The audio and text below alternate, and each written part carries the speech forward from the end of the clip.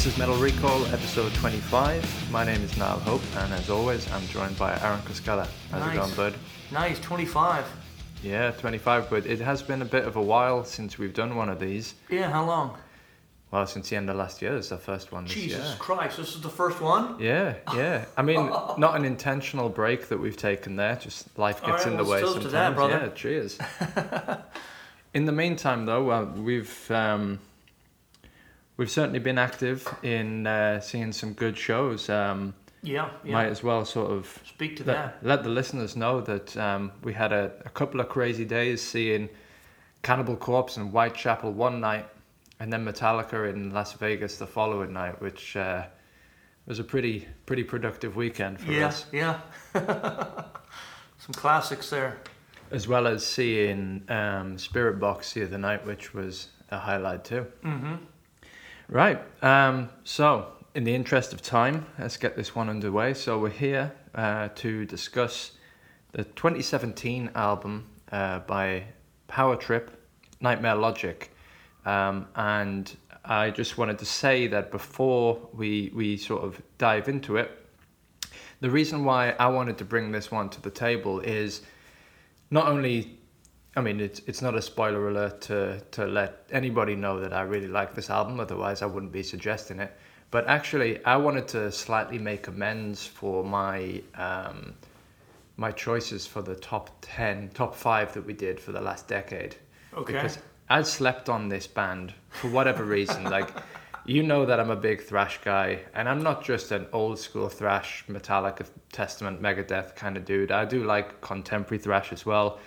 Bands like Municipal Waste, Avile, Gamma Bomb, Toxic Holocaust. For whatever reason, I just had never discovered Power Trip, and I was on the hunt for new albums. So I think I searched best thrash albums of the last decade or something. Okay, that's how you found it. Yeah, and this one came really high to the top, and I'd always heard the name, and I thought, all right, I'll give it a listen. Then I listened to the album, and yeah, no spoiler alerts, but it absolutely floored me. And I thought, if I'd been aware of this band, this album, when we did those top 10 of the top 5 of the last decade, this probably would have been my number one pick.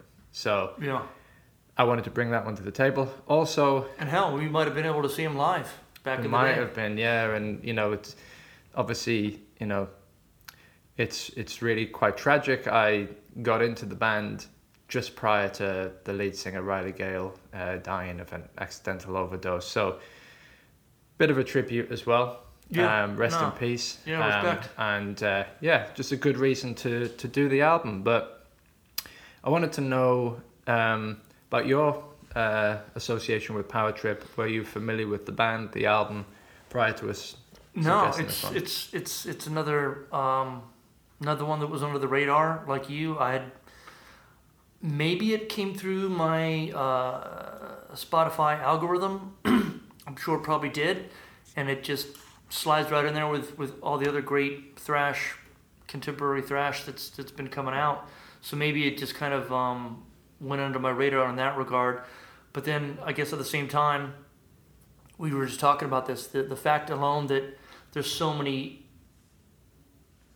albums under the genre of metal that are coming out, and not to mention all the subgenres. So and we'll get to what happened in 2017 regarding the history of metal, but I mean, you can't keep up with all of it. I mean, no. And considering the new year here, and looking back and reflecting on our favorites, you go to someone like Banger TV or anyone on the internet, even they missed some obvious ones. Like, they don't even mention some of the stuff that were in our top 5s. So who's to say who's right, who's wrong? It's just a product of the floodgates opening, which, you know, isn't a bad thing in my opinion.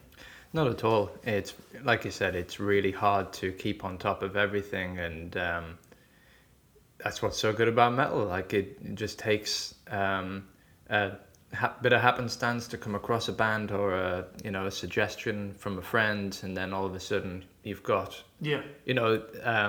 interestingly, when we were going to see Cannibal Corpse, I'm looking through the lineup, and one of the bands on there, Revocation, I'd never really listened to before at all.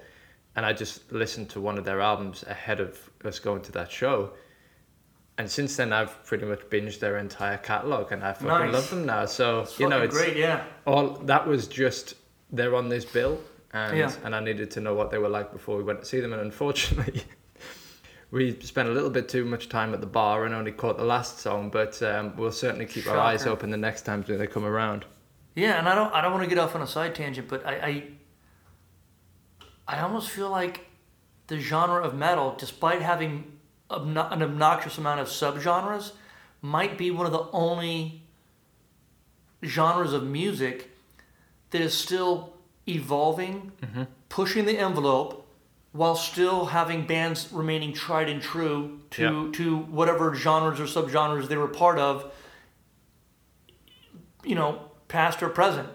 Like we said, we just saw Cannibal Corpse and Metallica, but then we're also seeing Spirit Box and whoever's touring with those bands, and love it or hate it, you're getting variety versus, you know, I don't want to bring up, you know, 3 completely different types of shows, and but under the same umbrella. yeah. So you've got like a fucking buffet, is what I'm saying. Oh, without a doubt, and you know, not to go too far down this road, but you know that show the other night with Spirit Box and Bad Omens and Under Oath. You know, there's so much crossover and experimentation in that show that at times it felt like 1 second you were watching The Weeknd, and then the next well the next said. second it's all kicking off. So you know, it certainly keeps it interesting. Yeah.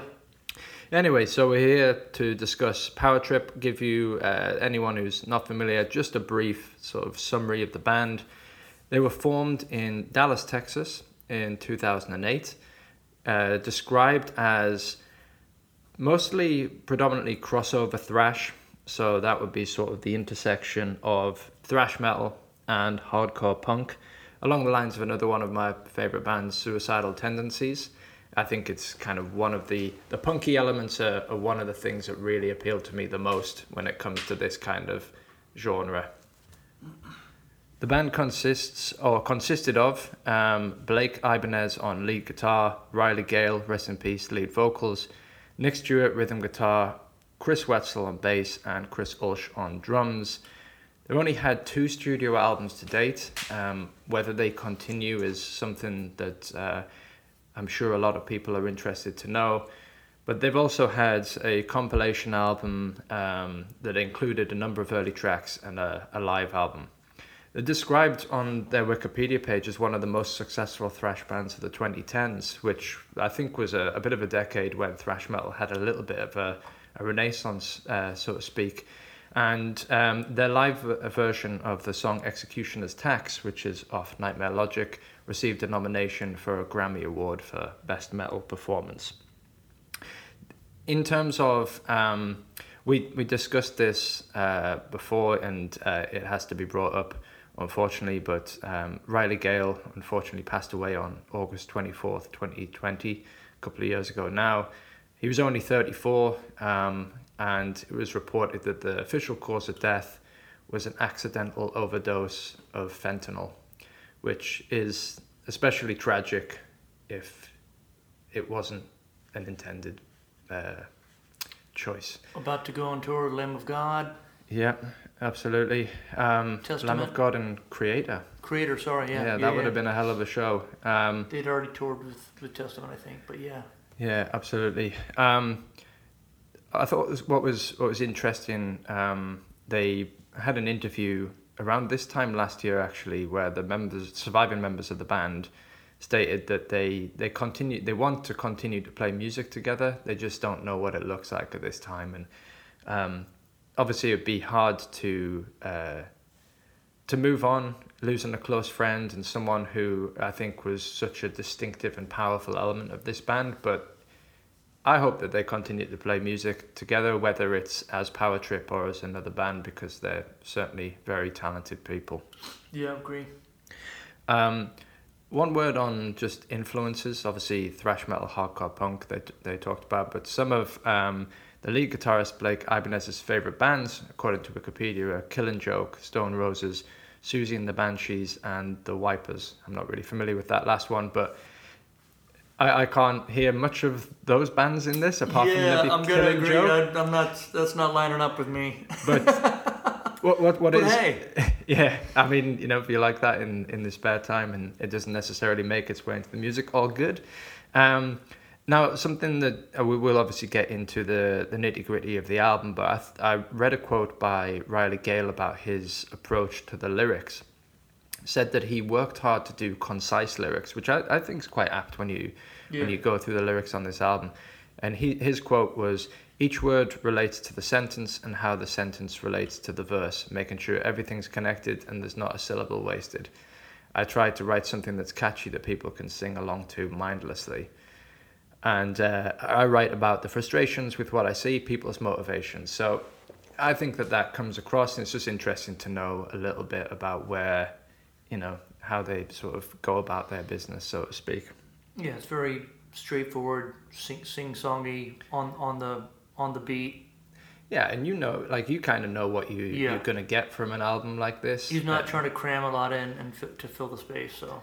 And I think that, to be honest, that approach to the lyric writing, that sort of economical, nothing goes to waste, you could attribute to everything on this album. I mean, it's clocking in at only 32 minutes. Yeah. And most songs, I think there's one, maybe two, that go past 5 minutes, but there's no meat on the bones here. It's just very, very concise. Mm-hmm. A little bit on the album. So, Nightmare Logic, released February 24th, 2017. Obviously the second album to date by Power Trip, recorded in Philadelphia, Creep Records, the Echo Lab, and the label was Southern Lord. Interestingly, the producer was a fella by the name of Arthur Rizk, who I don't really know much about him. I don't know if you've ever heard of him, but by all accounts, a bit of a genius, and I think his production on this album is fantastic. His last name is Rizk? R-I-Z-K. Oh, okay, got it. Kind of Risk. Yeah, I like tough. that. I like that. Not sure if that's his real name, but it's cool nonetheless. One of the things that I found quite interesting, Joel Grind, who is the mastermind behind Toxic Holocaust. I don't know if you can remember this, but we actually saw them support Municipal Waste. Yeah. He was on the production crew here working on the mastering, so nice little Easter egg there. We talked about this before we jumped on here today, but rather unusual for us doing an album on here that we would sort of discuss an album that seems to just have widespread critical acclaim. But it's fine. It had to be done. I couldn't find a review that was any less than like a 3.5.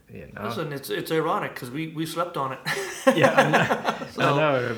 I'm happy that we get a chance to discuss it, but it's never too late. It's just some of the accolades I just wanted to read out. I mean, I saw reviews on Blabbermouth, 8 out of 10, Metal Injection, 9 out of 10. The Loudwire called it its number one album, the 25 best metal albums of 2017. They're number one. Yeah, on Loudwire. Yeah, they also said that they did. I guess this was in 2017 as well. They did a top 50 thrash metal albums of all time. Okay. And it came in at 43rd, which that might appear to be quite low down the list, but thrash has been going a long time, and obviously you're gonna have some serious heavyweight albums in there to even make the list. I think is an achievement, and I've got another point on that later on, which I will save. But Revolver called it its second best album of 2017. Okay. Vice Media ranked it 4th in the 100 best albums of the 2010s. So this has really, really sort of captured people's attention, and Rolling Stone even named Nightmare Logic the 11th best metal album of the year. Wow. There might have only been 11 in that list. We were not doing this podcast in 2017, were we? No. Okay. I mean, I'd only been in America for like a year, I think. Yeah. We've been doing this for like, what, 3? Yeah. 3 years, something like that. I'm just questioning how we slept on it, but it's okay. We're I'm here today. I mean, I'm questioning how Yeah. I slept on it, Yeah, like yeah, considering yeah. this is like my absolute cup of tea. Yeah. I think that's all I had on. Yeah, like I said, we weren't going to go through all of the reviews because it will just likely be quite repetitive and just full of praise. So we'll save that for our own opinions. Well, I got to give one. Okay. Let me give one. Give one I then. mean, and again, it was pretty quick to figure out what you said. It's unanimous, but just an individual voice on an Amazon review. Justin M. James said in 2017, imagine if you took a set of unreleased Slayer songs circa Rain and Blood and had a band made up of Dave Mustaine, Dimebag Darrell, Tom Araya, and Lars Ulrich to record them. That would give you an idea of the greatness of this album. Overall, the song structure and intensity just reeks of Slayer, and that's a good thing. The musicianship is way up there on the execution, but it never feels like a Slayer ripoff or tribute album. There's so many great touches here. So you basically have like a super group. Well, if you're going to say that now, then I'm just going to say this, and I mean, it nails it. Yeah, I mean, interestingly enough, you're picking the best of those thrash bands. Yeah. I don't know how to go on Lars on drums. Yeah. I remember maybe had James on rhythm, but Yeah. Love Lars, so Yeah. no problems there. And I guess it's just that's just me being a little bit facetious, but again, it's not a spoiler alert that I love this album. But what I will say is, Loudwire putting it in the top 50 thrash metal albums of all time. I think if this had been released in thrash's heyday, let's say in the 80s, mid to late 80s, I think it would be thought of as one of the best of all time. Yeah. I think it's. I sometimes think that modern day thrash can often be looked at as a bit nostalgic, novelty. Yeah, is Iron Reagan another one? Yeah. Iron Reagan, Yeah. the band we saw, Municipal Waste. Municipal Waste, yeah. I mean, those bands, I think, are They even got a little Dave Mustaine in their voice, right? Well, it's all a bit like party thrash. It's tongue in cheek. It's quite over the top. Whereas actually, Power Trip kind of leans a little bit more Straightforward, legit. A bit more serious. Yeah. Now, there's obviously tracks like Executioner's Tax, which are like Yes. they're like fun thrash tracks. Not to be, well, I say this. Not to discount it. Not to be taken necessarily 100% seriously. Yeah.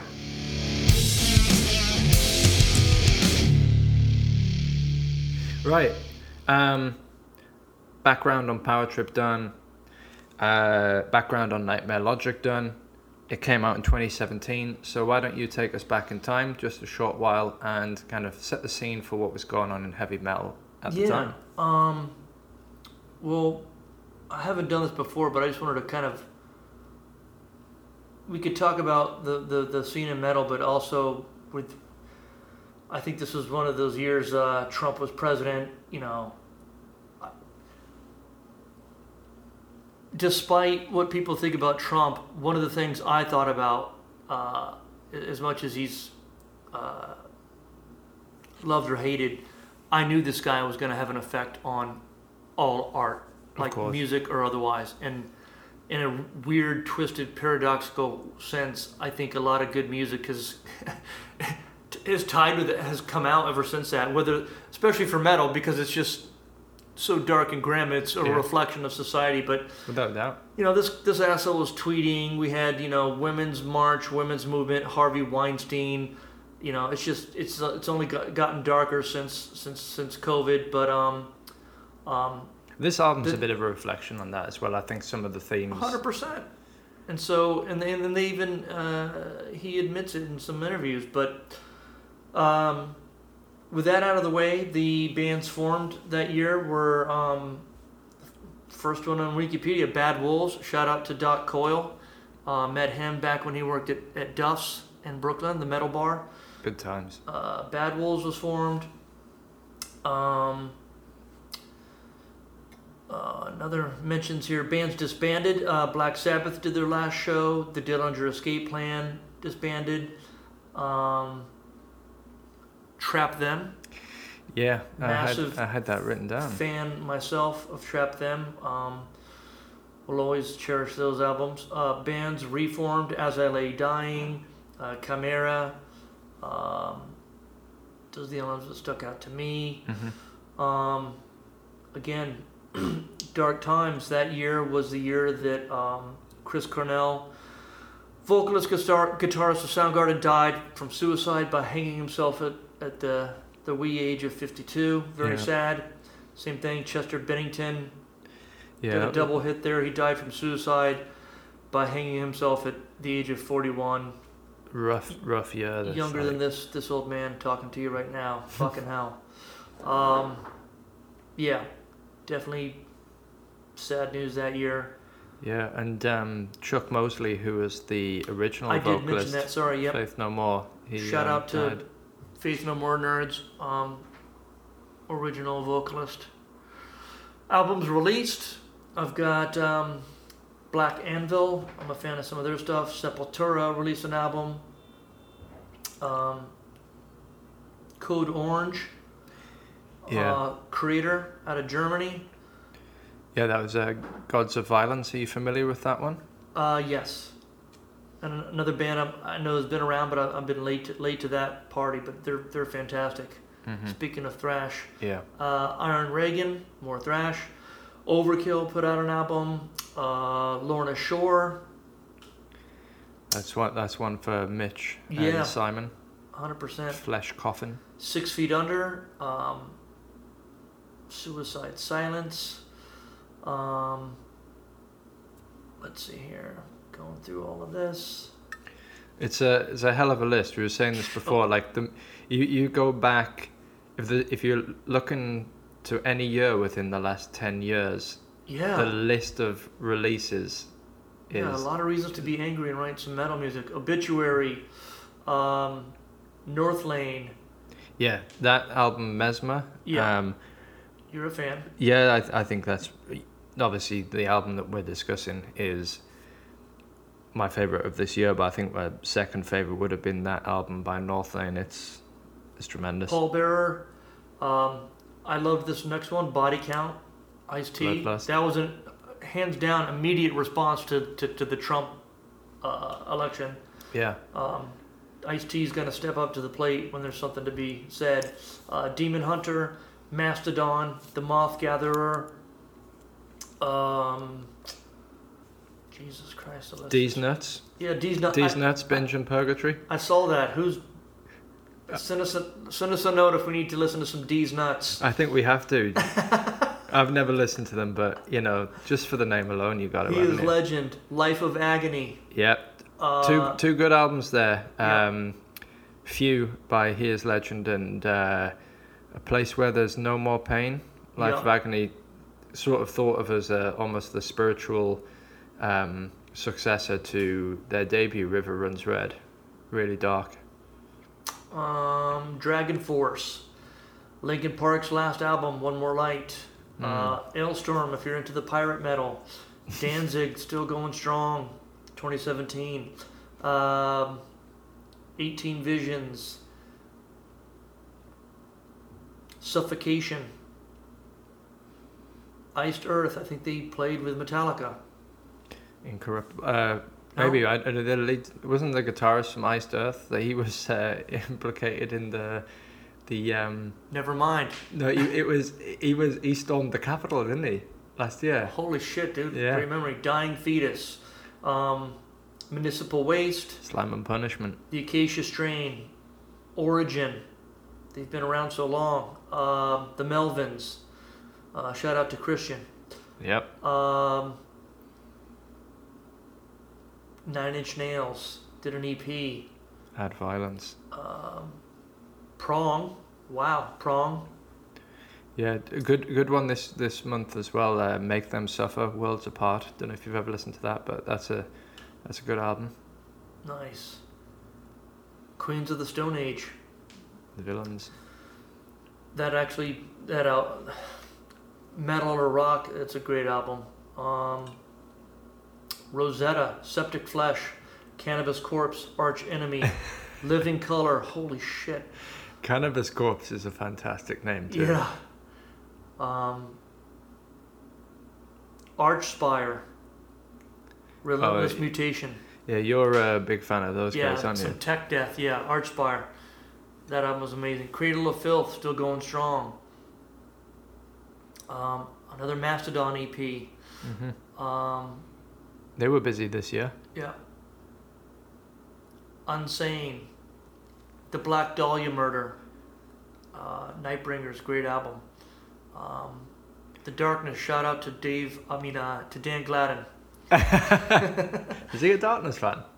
I think they What's that doing in this grew up in list? his town. Ah, right, yeah. And he went to high school with them. Marilyn Manson, Enslaved, can't deny that album. Big fan myself. Slipknot, Live in Mexico album. It's just Trivium. Yeah, The Sin and the Sentence. Yeah, people were getting busy. Winds of Plague, Acid Witch, Annihilator, not Infant Annihilator, Cannibal Corpse, Like Moth to Flame, Moonspell, some prog rock there, Evanescence, okay. Yeah, let's take it back to Newcastle. Venom, Yeah. 100 Miles to Hell EP. Wonderful. Tribulation, you into them? Um, Lady Death EP?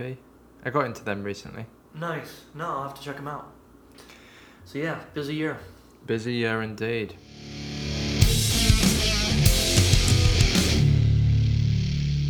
Right. Well, that's the scene set out the way. We can start to get into the main event. Before we do so, let's do what we normally do and discuss the album artwork. Yeah. Now, I don't know if when you were doing your notes, doing your research, whether you've found the artist. I couldn't find. I can see if you zoom in the lower left corner, Paolo, Paolo. Yep. So, Paolo Girardi, I was doing a bit of research on him this morning. He's an Italian artist / wrestler, or at least he was a wrestler. Very cool. And for anybody who's not familiar, his style is not only incredible, he describes himself as a painter, and on his Instagram, no digital artwork, it's all oil paint and canvas. His style is incredibly impressive and dark as fuck. Wow. Okay. Yeah. You seen this one? Yeah. This one's like pure Hellraiser. Not an audio feature, but anybody listen to this, Paolo Girardi, check him out. There's a few that I have to call out. That's the stuff that nightmares are made out of. You should check out his cover art for Damn. French black metal band In League with Satan, their 2011 album Black Mass Into the Church of Rats. Just have a little look at that, and yeah, I'm not going to describe it because it'll give you nightmares, but it's fucked up. There's also you check out this guy. He's obviously incredibly talented, and he's actually got a pretty dark backstory. It seems like his father wasn't exactly the best. The guy looks super intense. I definitely wouldn't mess with him. Yeah, I wouldn't make fun of him for wearing the fanny pack. Yeah, and this image, he's got this illustration of him in a door frame, wearing Speedos, holding a beer, and inside the room that he's looking into is a bunch of naked women who are seemingly tied to some sort of altar. It's a bit wild. Yeah. But anyway, always great when we get a chance to go down a bit of a rabbit hole and explore a different artist. But we are here to discuss his work for the cover of Nightmare Logic. So I'm just going to kick it over to you first, mate, for your impressions on this one. Yeah, this is I would call this what do we call this? An advertise, a discovery. There's just too many discovery elements. Because yeah, this is hand painted, and there's multiple layers. There's maybe infinite layers. I think I could stare at this for a long period of time, because plenty of faces, plenty of skulls, fallen monuments, skyscrapers. It's definitely post-apocalyptic. Yep. And it's not a very happy scene, but it's full of. It's just so textural. I don't know where to begin. So yeah. It's not one that we'll try and describe, but you hit the nail on the head with post-apocalyptic, and also just so many things. You could look at this all day and keep picking out different ones. Like, I'm even looking at this now, and when I was looking at it before, I could see the face right in the center. Right. I was focusing on the two eyes coming out there. I'm now looking at it again, and I'm seeing like a skull on, like a large skull on the left-hand side of that, which I hadn't spotted before. So well, look to the right. There's like an angel, or maybe that's a Christ-like figure with something around the head. Oh yeah. Look to the right of the letter R. Oh yeah. Is that a female, or is that Jesus? Who knows? I mean, there's definitely some. It's like evil on the left, heaven on the right. I don't know. There's definitely some anti-religious sentiment in this album. You know, armies, lots of battle. I think the thing that's most interesting about this piece is that, and I don't know the artist's process, but it has like I could only describe it as kind of as if it's drenched in some sort of acid rain or something. Do you know what it like feels like? It's yes, there's a dreary, it's acidic. dripping. It seems like things are melting, whether that's just intentional or not. But it's super bleak. Like you said, fallen monuments. Looks like sort of skulls on spikes, and I mean, kind of everything that you'd want to sum up an album of this style. Like, I think thrash metal front covers can be incredible and hilarious in equal measure. This one is just really dark and like just kind of fun to look at. Yeah, a la Sepultura and that whole era of thrash metal covers. But yeah, it's definitely up there. And I guess when it comes to our ratings, out of 5 or 10? 10. I tell you this every time. Yeah. I would almost give this a perfect 10. Uh-huh. But I gotta knock it down to an 8.5. They lose a point entirely by completely missing the fucking chance by using Helvetica for the album title. I think no, but the thing about that is that I would agree with you, but I think it's like, to me it's a little bit. I don't know, it might not be intentional. It kind of reminds me of the way that Ride the Lightning was set on. Like, it might be a bit of a throwback, but we don't want it to compete with the painting. I get that, but you could try. You could at least try. And by going Helvetica, that says I didn't even try. Yeah, I'm picking up on what you're putting down there, because I kind of feel like I love the Power Trip logo as well. I'm sporting the T-shirt right now, so you can see that. But yeah, the logo's class. It's all a bit kind of slapped on top. Yeah.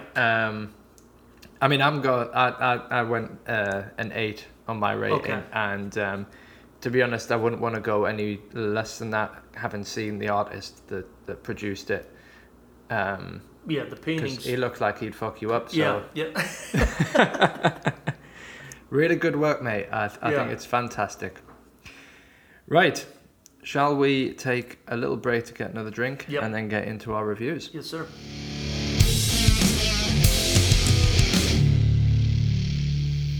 All right, let's get into it, mate. I'm gonna kick it over to you first, because you know my feelings on this. So, what did you think? Do you like it? Yeah, of course I liked it.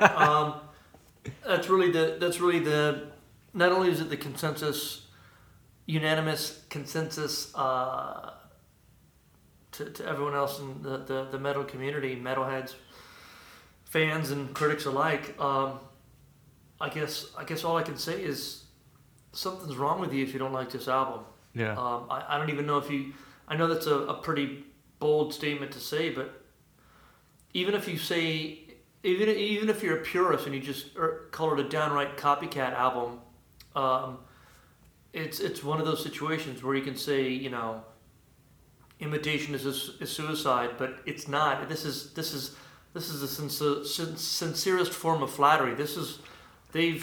I go back to that Amazon quote. It's like the perfect blend of all your favorite things about thrash metal. Yeah. Put into an album. It's the perfect length. It is. And sorry, Simon. And yeah, and as far as my personal opinion regarding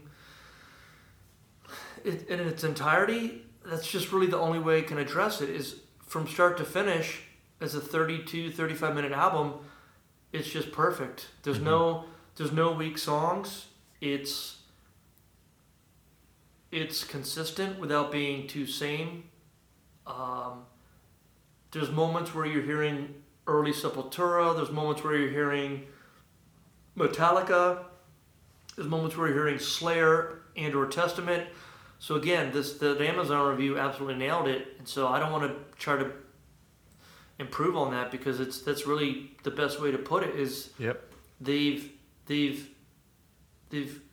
mimicked a sound but made it their own, and they've nailed it, and it's just perfect, and it's the perfect length. So you can put this on start to finish, and I think it was intentional because the way the songs blend together, there's not really a pause between tracks, and they kind of flow seamlessly. It feels at times like a live set. Like it's like you could imagine them playing this album in its entirety, start to finish, blending the songs like you said. Yeah, they've got classic creepy intros. They got slow build-ups. They switch to the hardcore punk thing and play really fast. There's great breakdowns. I think every song has a guitar solo, but they're just wailing like Dimebag on it. So it's just fucking killer. But they're not like, I think I had a note that the lead playing, it doesn't feel gratuitous to me. I don't think there's anything on this album that feels like it outstays its welcome. Yeah, and then it also just grooves. Yeah, just thinking about Pantera, I know it's different, but like there's some groove in there, and thrash does groove, and yeah.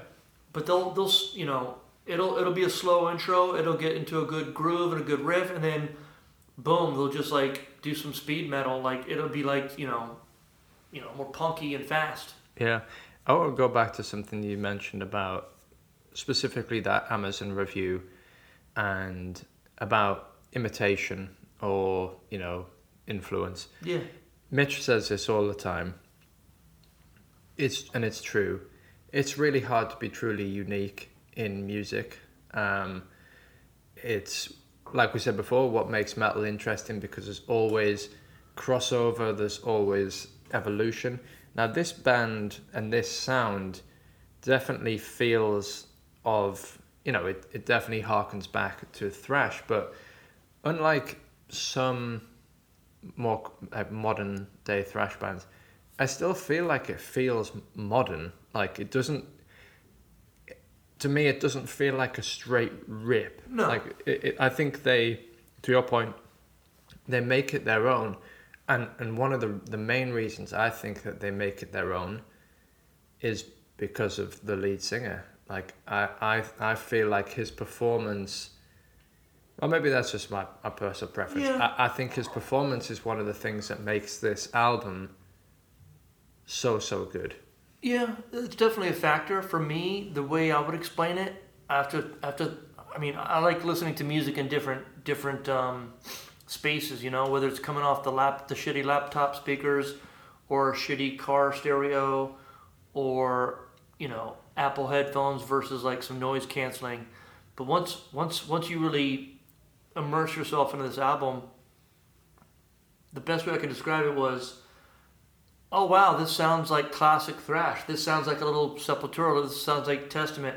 You have those moments, and then almost immediately, for me, within the first 30 seconds, first few bars of the song, you have the aha moment, and we talk about that. Like that's if you didn't have that, it would be they're copying some thrash, and you have that moment. You're like, oh, okay, this did sound. You could tell they were inspired by those aforementioned bands, but then they did a little something different and tweaked it, and that's where it becomes their own. That's where it becomes contemporary, whatever, and it's just good. Yeah, I mean, to me, every song. Every song. Yeah, there's no filler. Executioner's Tax was the only one that had, and this is not insulting, maybe the cheese element. Oh, of course. The fun, which is again part of that scene, Exactly, and that's why this album, I think, is. But it was intentional. It's all intentional. Yeah. It's my version of. It's actually the content is dark, what he's singing about, and this might sound kind of strange, but it's my version of happy music in a way. There's the metalhead I love. We have this conversation all the time. Like if you were having you have a discussion with someone who doesn't like metal, and they say, I know where you're going with this. Why would you want to listen to it? Because it's all it's angry music. There's definitely huge amounts of anger in this, but it's a really fun album. Yeah, it's fun. It's something that I would throw on in the background if you're having a party with metalheads. And Executioner's Tax is that type of track that you could just imagine just having a good time with your pals listening to that. It would be. Dude, this is your album. This is your album. This is Newcastle. This is this harkens back to just rocking out. This is an album you would have blasting in the background when you're partying. So I think it's funny that you said that, because I was thinking about this, and I wrote this actually down. If somebody who didn't really know me that well said, what type of music do you like to listen to? I'll give them this album. I say this album pretty much sums up what my favorite. Yes. You can tell how much I love this one, but I think easiest podcast ever. Yeah. The production is part of it though for me, because as we've been doing this podcast, we've sort of run the gamut in terms of the type of production from our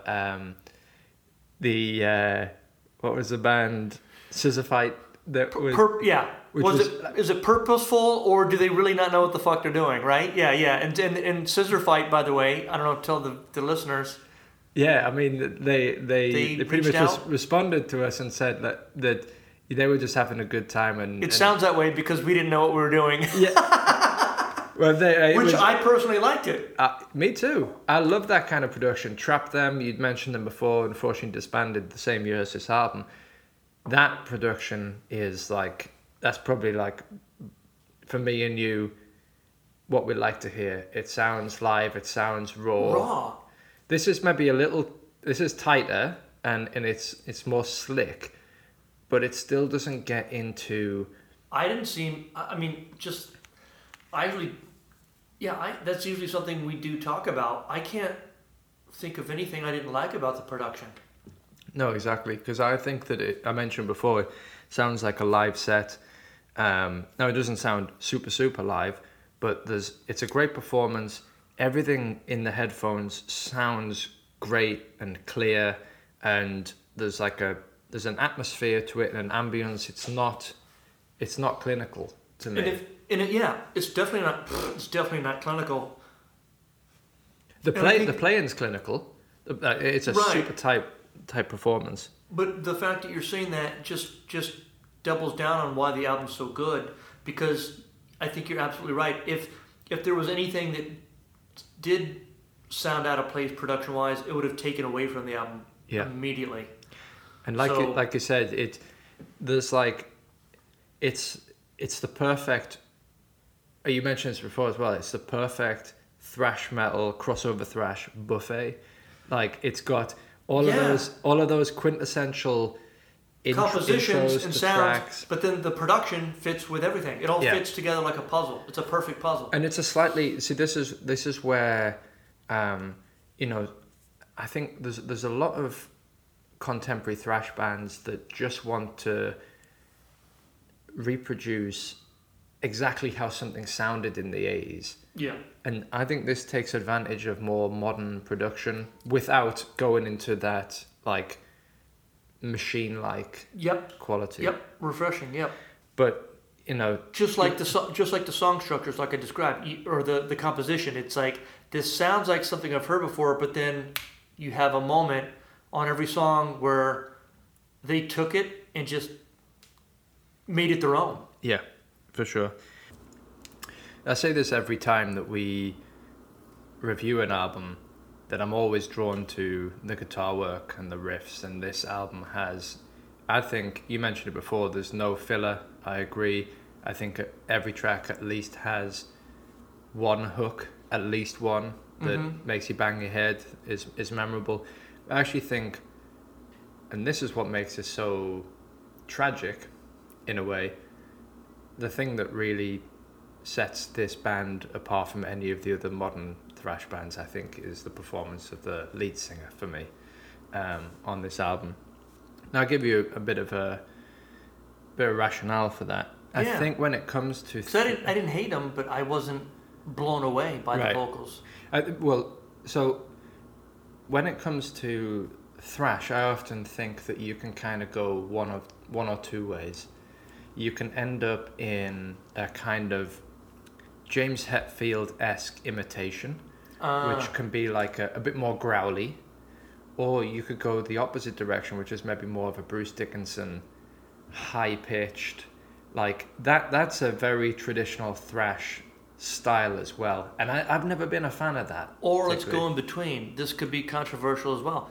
I feel like Slayer might try to cram in a little more lyrical content than they need to per bar. Yeah, It's like they can classic Slayer can be kind of sing-songy, like like Power Trip, but they can also they're playing so goddamn fast. You cannot be sing-songy when you're playing that fast. yeah. You might have to break up the lyrics and not try to cram. You can't cram as many words in to keep up with that many beats at that speed. You know the I assume kind Does of that make sense? absolutely, and it's completely It's the other side of what that quote that I read. I mean, sometimes I like that, but It's my personal opinion. I've always been a big Slayer fan. Like everybody loves a bit of Slayer. The least favorite things for me have always been the guitar solos, because they're just like gratuitous, like widdly, like just going mental. And that, what you were just describing, that just bark like yeah, vocal performance. But Tom Araya doesn't write any of the lyrics. that's Like, right. It came from Kerry King or Jeff Hanneman, rest in peace. And maybe I've often wondered whether there's a bit of a disconnect if you're not. Singing it yourself, yeah. Yeah. They're applying it to the notes they're writing. And like you say, they try to cram in as much like dark, awful shit as they can. Whereas Riley The cadence. Gale's I'm talking about the approach. cadence. Yeah. Yeah. Yeah. I mean, I just like the sound of Riley Gale's voice. It brings in that sort of punky style, which I think lends itself to being a bit more Yeah. aggressive, off the cuff. And yeah, I don't like super operatic Right. Bruce Dickinson. I like Anthrax, but Joey Belladonna is, Yeah. you know, it's all like Yeah. high pitched. And they're not bringing in the Dave Mustaine cheesy fan. Like, and I mean, he's that's like- that's Dave's. he's Owns got his that. own thing, Yeah, yeah. that's his thing. Yeah, don't. He's got his own thing. And I think Riley Gale, to me, like, I mean, me personally, I think he has his own thing, but I just like his delivery in this. Yeah, well said. It's definitely more punky. And I just love his range of gestures as well. There's grunts, there's wows. There's, you know, all sorts of like intonations that he does that just add that additional flair to it. Sure. So he makes this album like next level for me. Everything. Sounds like I need to go back because I everything mean, again, I didn't. There wasn't anything I didn't like about his vocals. There wasn't anything I didn't like about the production.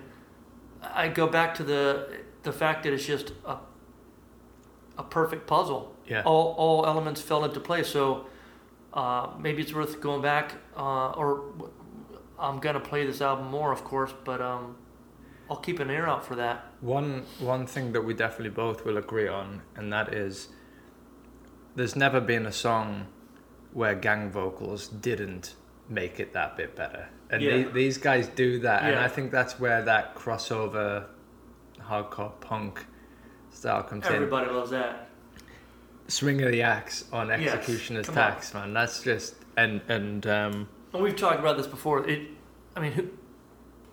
Calling it out as a Brit, you guys got the chanting down. Whether it's at a football match or even some of the metal coming out of the UK, there's always some chants. And you know what it gang does? vocals, it When just gives it a strength. When you listen to it, I think that you can think about if you were in the crowd and you're chanting Swing of the 100%. Axe, you'd be absolutely loving it. Unity. You're like part of the band. Yeah, for sure. You're immediately part of the band, whether you're listening to it on your headphones or you're there in concert. So we're largely on the same page about this, but before we give final scores out of 10, what would be your standout track, or are there a couple? I've got two, first and second. The rest are all third and equal. But my first one is Firing Squad. Nice. I felt like that was Slayer-esque as fuck in every way.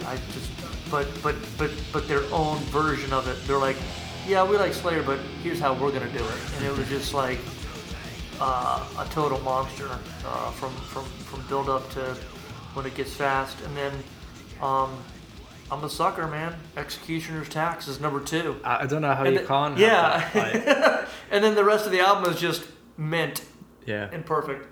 Executioner's Tax. It's like you said before. It's the kind of the moment where you're like, okay, this is kind of cheesy. Might be a strong word for it, but it's like it's Campy. what you'd expect Campy. from thrash, right? Yeah. A lot of thrash can be kind of go into these kind of mythical, like fantasy kind of spaces, like just singing about like, dark shit, and this kind of works in that or format. even like if we're going to talk about what we're talking about is how serious do you take yourself? And I think black metal might be the genre where they might take themselves a little too seriously, but in general, metalheads do not take themselves seriously, and they just want to have a good time. They're you know, as long as you're part of the tribe and you like metal, I don't think people really give a fuck what kind of subgenre you like of metal. So if you're into metal, it's hard enough to find other metalheads. So Yeah. and it's great. And part of that is, you know, going back to how cathartic the catharsis of listening to metal can be, but at the same time, not necessarily taking yourself that seriously. So I'm rambling, but I think that goes hand in hand with thrash, because whether it was just seeing Metallica or even Cannibal Corpse, as brutal as they are, you know, they had some pretty dark shit to talk about, but they're kind of like tongue-in-cheek, campy, like, you know, the song's about, you know, ex-girlfriends or whatever, and it's called, yeah. Yeah, I mean, hey, man, like,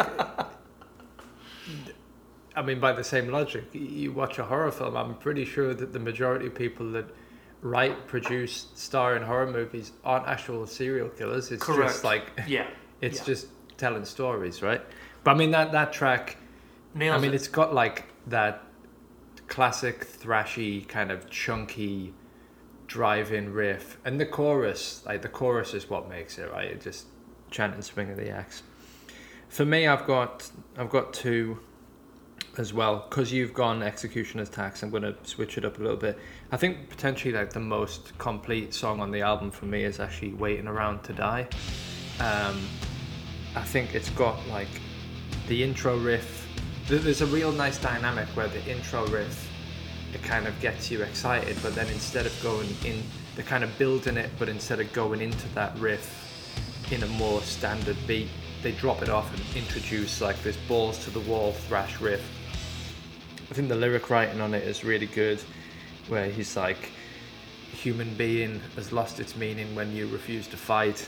And on the chorus, he's singing, you're waiting around to die and I can't fucking stand for it. Like, I think it's a great track. And then after the second chorus, they bring in the intro riff in more of a breakdown, and it finally sort of lands and it just changes the flow. So I think that one's great.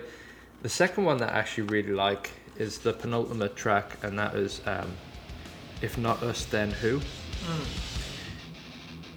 Probably one of my favorite riffs on the album, the actual main riff once that kicks in. Chorus is brilliant again, like Executioner's Tax. You know, you've got the gang vocals on If Not Us Then Who. Just solid. One slight negative that I have there. Don't know if like you can recall this in your head as I say it, but after the second chorus, the track kind of drops off. They introduce this riff that teases like it's going to go fast, it's going to go big. They subvert that, and it goes slower, and you think cool, and then it just kind of repeats and kind of meanders until the end of the song. And fizzles out like a fart. I mean, kind of like it's in the context of the album, it makes a lot of sense. In the context of the song, I personally just want that to just soar erupt, again, and it doesn't. I especially like the last track, Crucifixation. Yeah. Yeah, I mean, again, like another thrash element. They've got a nice intro at the beginning and an intro at the end, and it was tasteful. It wasn't like cheesy. Or sometimes the outro, those like they can build it with drums or like a mood like tone setting, and it can go on for like a full minute, and it's like they do it just the right amount. I think that's great. I mean, other honourable mentions, I'd say, I think the title track, Nightmare Logic, is a really solid track as well. Got a really super simple riff, as the main riff. But it's one of the best on the album, and you can tell that they know that as well, because it just gets played on repeat like throughout the entire song. And then finally, I also think the track Ruination is really good. That's like just over 2 minutes, and the lyrics on that: we tried, we failed, in our darkest hour we fucking bailed. Like, it's pretty cool. Sounds shit when I say it, but just listen to the album and you'll get it. All I can hear is at the beginning. It sounds like For Whom the Bells Toll at the beginning. I'll play it for you after this. All right. I'll listen. And again, there's only so many notes that could be played, but I don't know if that was intentional. But it's. I'll play it for you. It's pay an homage. Yeah, homage. Right, we've got. I thought this might have been like a 15-minute conversation, but we've got an hour out of it, so let's wrap up here. And any closing thoughts and your rating out of 10? It's a masterpiece, start to finish, and I don't play guitar, but this album obviously is just full of chunky riffs, and I can see why you love it. It's made me wish I knew how to play the guitar, and I can only hope and imagine that this album has inspired people to pick up a guitar, because it's complex, but like you said, there's some riffs that are pretty simple. That are just like, this is how you write a riff. Executioner's Tax. Like if you're learning guitar and you start to pull that off, you're gonna be pretty happy with yourself. Yeah, if you discover this as a young teen, like you're ready to soar. So yeah, with that said, I think it's I give it a 9 out of 10. Nice. And I only don't give it a perfect 10 because of the fact that it is contemporarily based off of a genre that already exists. So, fair. But I think it's a fair rating. I mean, because I think it's a great rating. Other than that, it's everything about it is mint. Yeah, man. Well, I'm gonna. First time I've done this since we've been doing these podcasts, but I'm gonna give it a perfect 10. Yeah, I expected that. I've popped my cherry now. The first one I've given the 10 to. I just can't say anything bad about this album. Like, you mentioned this before. This is exactly my type of music. This album really has everything that I like, and it's like the perfect length. It's 8 songs, 32 minutes. Again, sorry Simon, that's just for me. Like, there's no filler. There's no tracks. Yeah, there's tracks that you like more than others, but there's no tracks that you think you could have done without. It's just perfect, like you said. Amazing riffs, great vocal performance, lots of energy, lots of fun. Like, I don't get tired of it, and I think that's just, if you don't get tired of an album, you can put it on every day. Then this can and should be on heavy rotation. Oh, without all the time.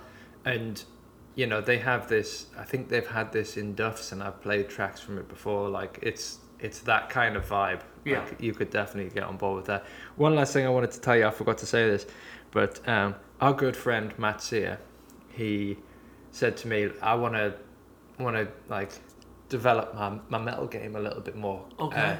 Can you give me an album?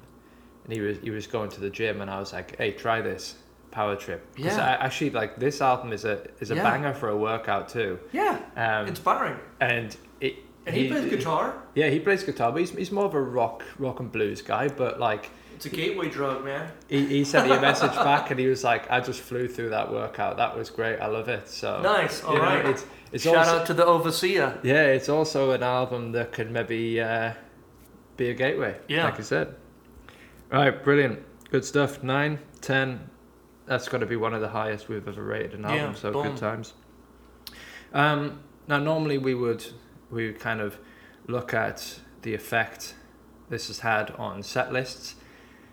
With the band only having released 2 main albums, and Riley Gale unfortunately passing away a couple of years back, there's not like the wealth of knowledge on all of that, But I did pick out from Setlist FM their last, as far as I can see here, their last performance in February 16th of 2020 at About Studio in Bangkok, Thailand. Wow. That's obscure. Yeah. 12 songs. They played Firing Squad, your favourite.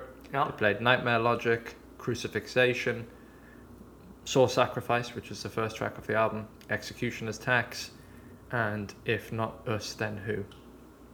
Nice. I mean, they've only got 2 albums, so you'd expect that it's going to be fairly weighted towards... Could play both albums in an hour. Yeah. Very true, actually, yeah. So songs played total, and again, it's only based on 2 albums, but in the top 20 you've got Soul Sacrifice is actually the second most played track, which is strange. We didn't really mention that. It's a good start to the album, but it doesn't get kind of to the top for me. Executioner's Tax, I was surprised that wasn't the top, to be honest, but Grammy nomination. Yeah, that's the third most played track with 148 times. You've got Crucifixation in with 115, Nightmare Logic at 7 with 113.